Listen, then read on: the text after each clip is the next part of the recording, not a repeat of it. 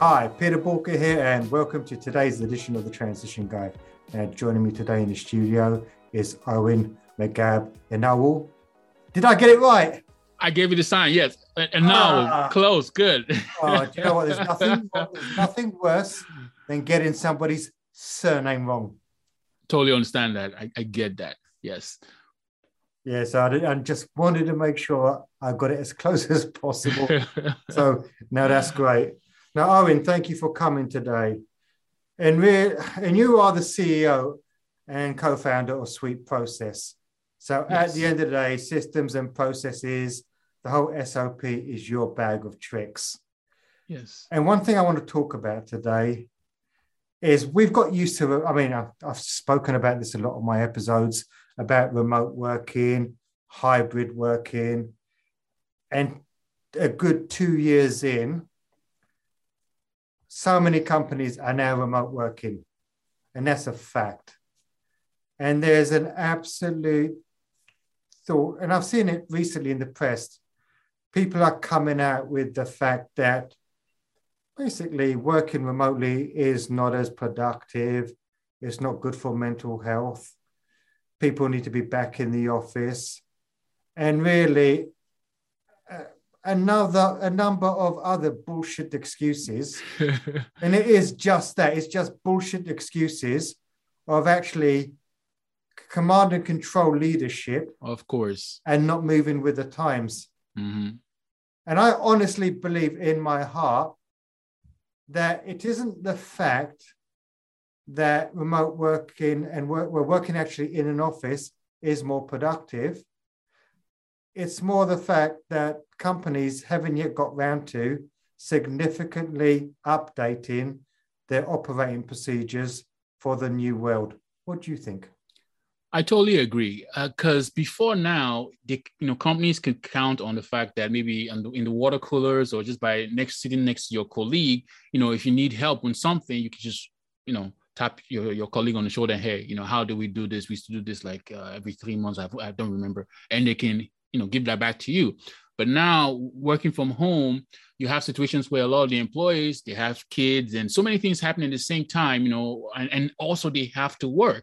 So you can't count on them being interrupted by things going on at home to answer your question like you could back in the day. So that's why the importance to have, standard operating procedures, for short, I call them procedures, in place so that everybody have one single point of, single source of truth online where they could go and find the instructions on how work is done. It's even more critical now than it was before. It was important back then, but now it's even way more important. But you just said something that's interesting, Owen, and it's the fact that people used to be able to interrupt people and ask them questions. Now, when somebody interrupts me, actually, let me rephrase that. When some people used to interrupt me a very long time ago, my productivity went through the floor because I couldn't just pick up where I was before.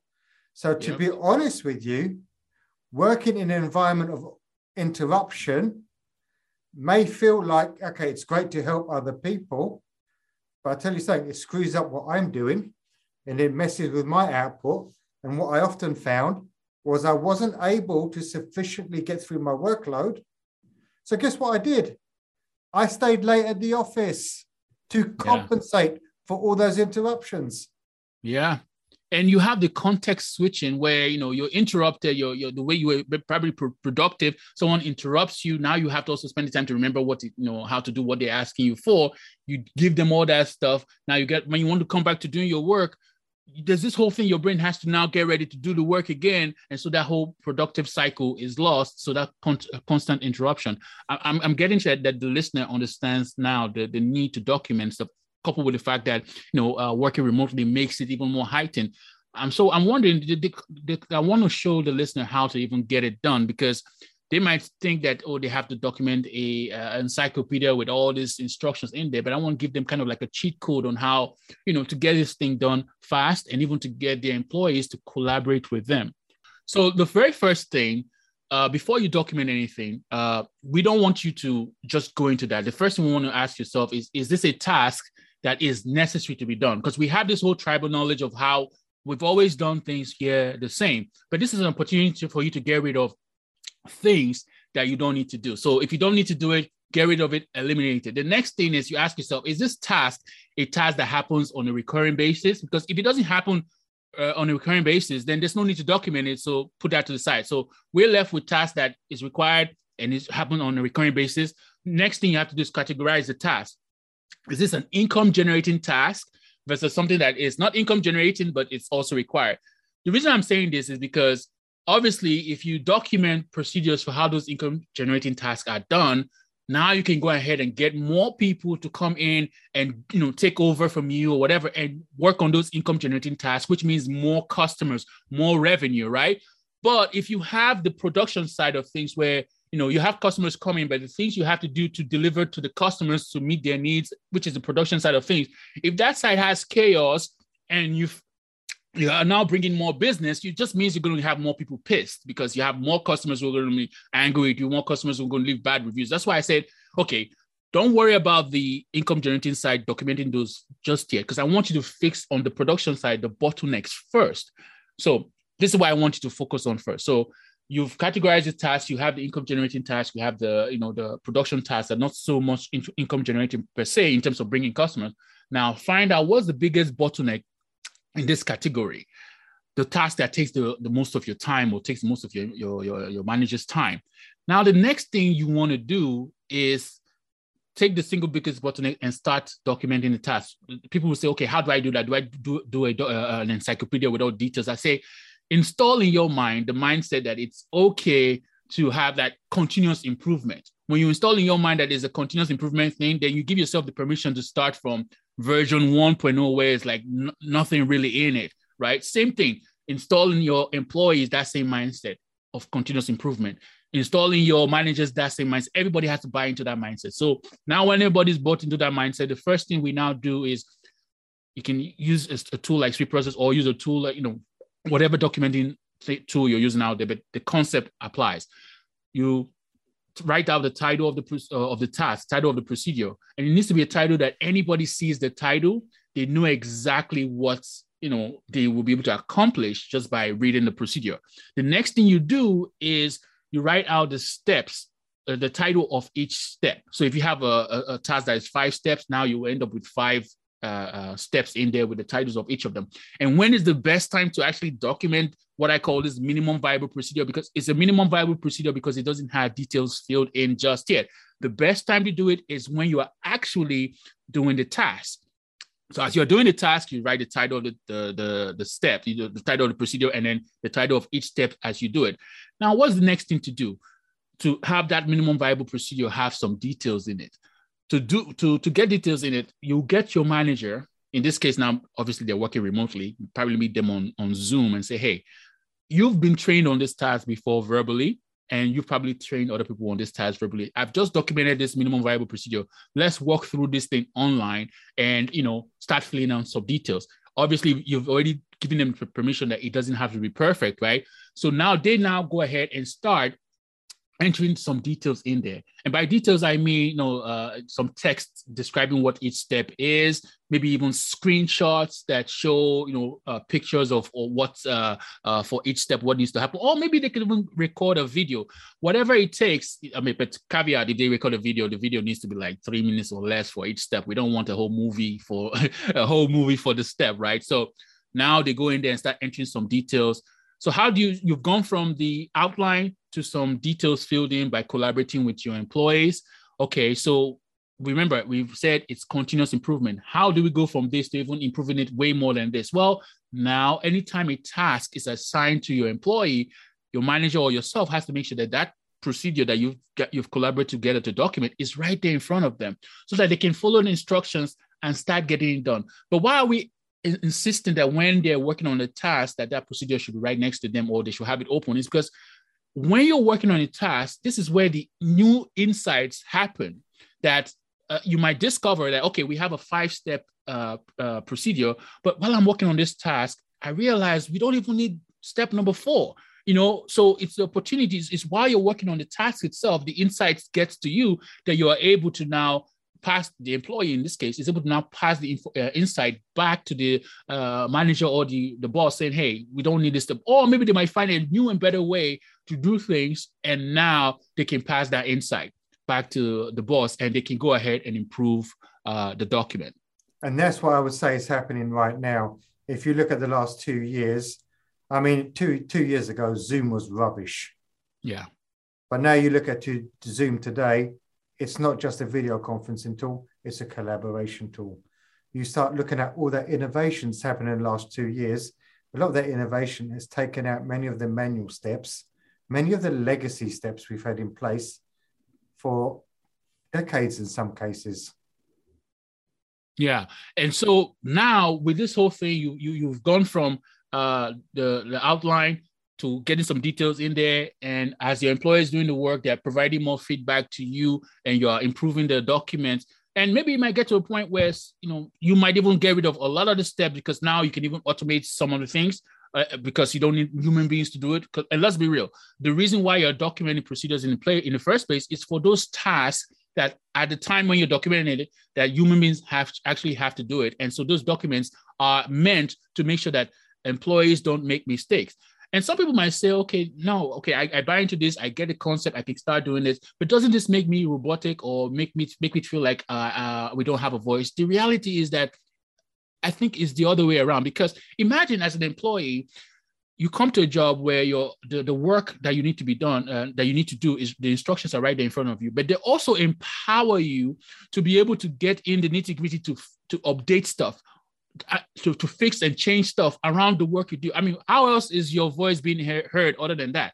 The fact that you can go into this underlying procedures that you used to work on a daily basis and have your feedback be heard so that you can help to improve the documents. So that's, I feel, from a cultural standpoint, that's the kind of culture I think most employers want to be in, where their voice is being heard. Not only that, I also think that having these documents in place helps the employees to be more creative, because imagine if you're doing a task maybe once every 3 months, you didn't have a procedure for it. Now, we said this earlier, you have to spend time to think of how the task is done. So you are doing something, you want to do another task that you do every 3 months, for instance.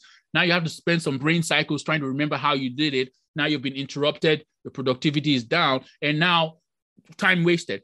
But on the other hand, while you're about to do the work, the instructions on how to do is right there. You don't have to spend a second to think of how it's done. You can just start getting it done. But where does the creativity thing come in? Is that as you're doing the work, again, you're going to find ways to improve this stuff. And that takes you to a new mode from not how the work is done, but into you're wearing a creative hat. It's okay. I know there's 5 steps here. Maybe I can find a better way to do this stuff. And so it makes you more creative, and you can pass that input back to your team and fix the underlying document. Okay, brilliant. Now, a lot of people are thinking, oh, this is going to be overwhelming. Where do I start? And I know you said you start with doing the task in hand, but is there a framework that you use to help guide people into taking these steps and start making the documentation and bringing it to life? So again, like I said, you always start by focusing on the biggest bottleneck, because when you finish the biggest bottleneck, right, of your time, and you start documenting that, now you can have people take over that task, and to a large extent they can handle it because the instructions are there. Then you move to the next bottleneck after that, from the production standpoint, and you keep working from one bottleneck to the other.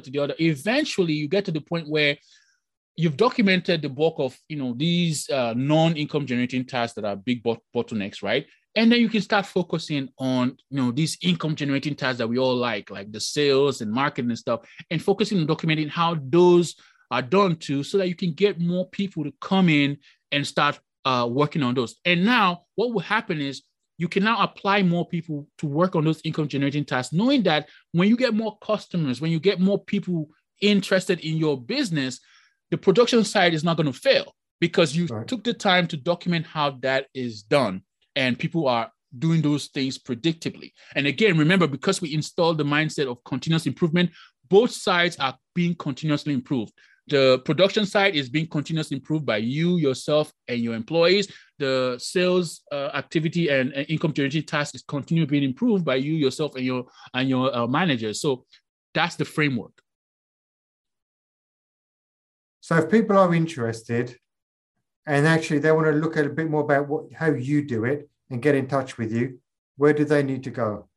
So the listeners might not know this already, but we built a software that makes the tactics and the strategy I just shared, makes it all come together. We have a software called Sweet Process, or Sweet Like Candy. And basically it allows you to collaborate with your employees on the documentation side.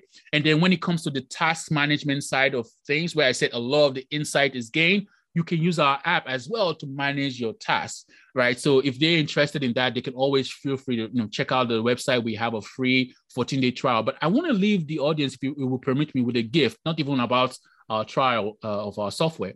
So people might say they might not know where to start, right? So I've showed you how to work to identify the tasks. I've shown you how to work with your employees to do it. But if for some reason you don't have time, or your employees don't have time to do stuff, there are actually people who are called process consultants, where that's their role. They are hired on to come to a company to help you brainstorm through your tasks, and sometimes help you, in most cases, they will even help you document how work is done. So that's their role. So obviously they're going to be more expensive than if you and your employees did it together, but that's in case you don't have time. You always have that option.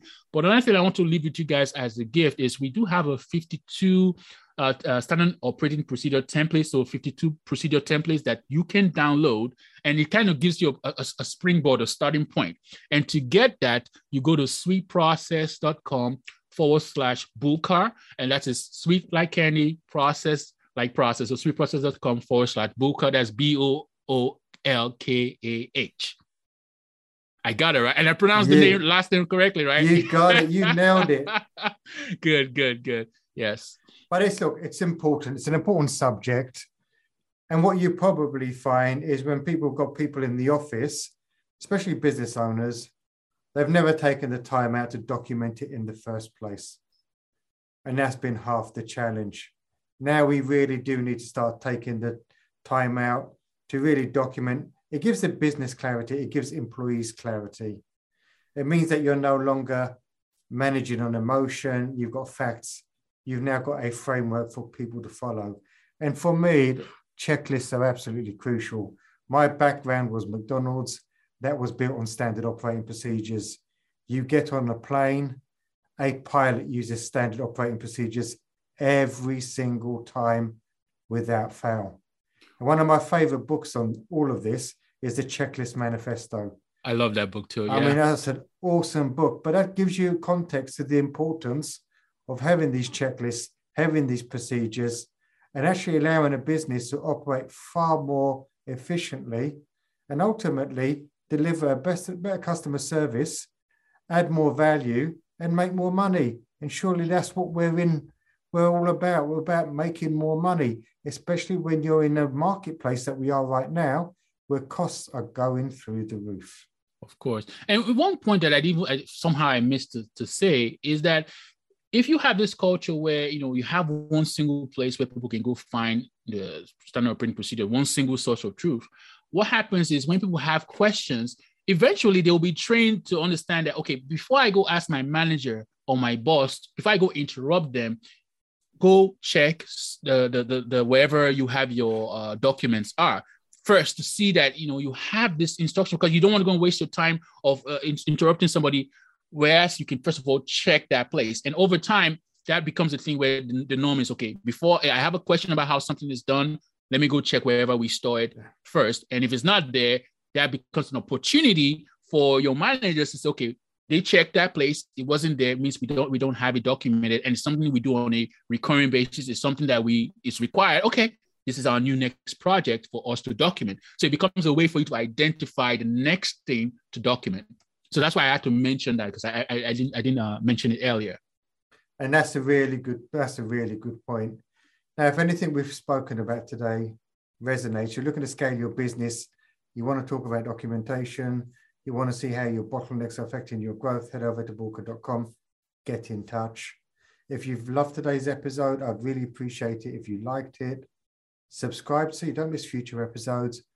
And most importantly, share it with others so they also can benefit from the message. And always remember, failing to learn is learning to fail. So please stay safe. Owen, you've been an amazing guest. Thank you. Thank you for having me.